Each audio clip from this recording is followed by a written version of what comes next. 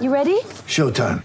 On May 3rd, summer starts with The Fall Guy. Let's do it later. Let's drink a spicy margarita. Make some bad decisions. Yes! Audiences are falling in love with the most entertaining film of the year. Fall Guy. Fall Guy? Fall guy. That's what the poster said. See Ryan Gosling and Emily Blunt in the movie critics say exists to make you happy. Trying to make it out? Nope. Because I don't either. It's not what I'm into right now. What are you into? Talking. Yeah. The Fall Guy. Only in theaters May 3rd. Rated PG-13. What about Carlton? Yeah, so Carlton's key additions in 2023, they got Blake Acres from Fremantle, and Oliver Hollands was pick 11 in the national draft. He's a midfielder who is the younger brother of Gold Coast Elijah, who could be anything. So it's a nice pick-up for them. Their key losses, to be honest, it's not too bad. They've only really lost players that they're delisted in Jack Noons, Setterfield, Stocker. Yep, so I agree. They're in a good position, Carlton. We're going to touch on their strengths and weaknesses, and the strength of Carlton is their spine. There's no doubt about this. They have Wiedering, McGovern, who's getting better, Cripps in the middle, Mackay and Curnow, who won the Coleman medal. So their key position players are their strength of their team. The weaknesses are their poor history of not performing on the big stage. Now, we all know what happened at the end of the year last year. They absolutely fell over the line and still couldn't get into the finals. They need to improve to be able to win the close games, but not just the close games. They've got to win the blockbuster games. They play against Richmond, Collingwood, Essendon every single year in big games. Yes.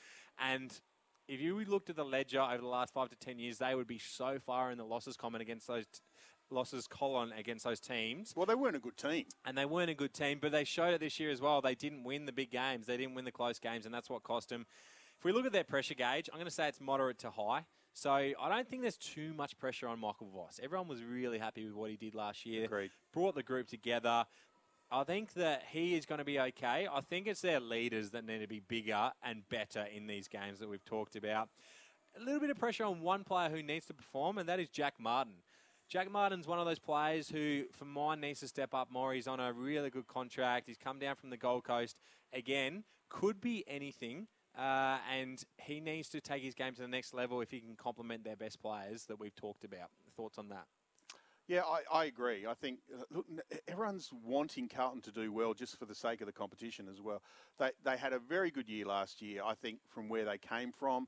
Voss is obviously pressing the right buttons, but they need to, I guess, show that potential this year. They do. They're most improved. A couple of guys who I think can show their potential and make this midfield really strong is Adam Chera and Matt Kennedy. I really like both of these players. I think they're both developing.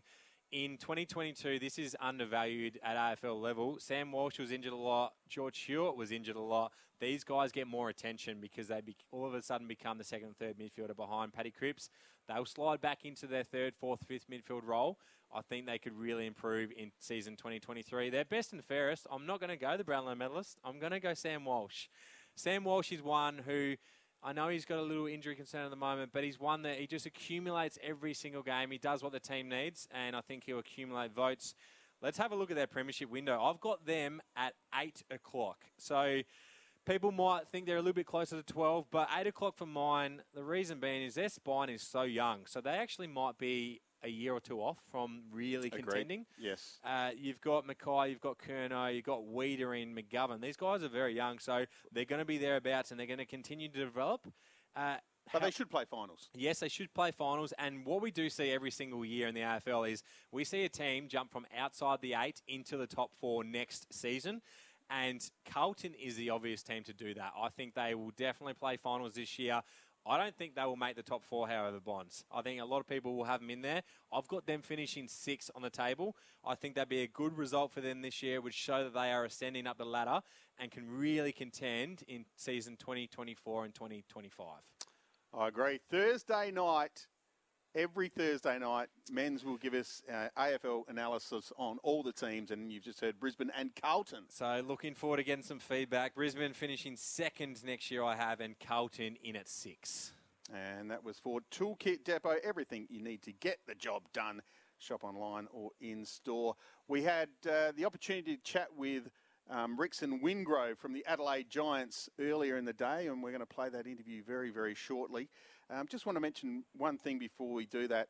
Meg Lanning made her return to cricket today. She captained Victoria against New South Wales. She made 29, but after taking some personal leave, great to see Meg Lanning back. Yeah, with the cricket bat in her hand. Absolutely, it was great to see her back playing.